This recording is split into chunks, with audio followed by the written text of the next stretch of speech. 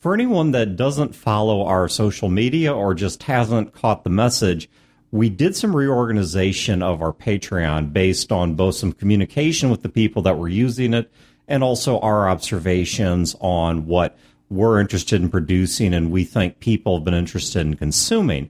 And so we changed reward levels around and also changed the prices on some items. And you guys should be happy to know this is almost universally, if not universally, in your favor.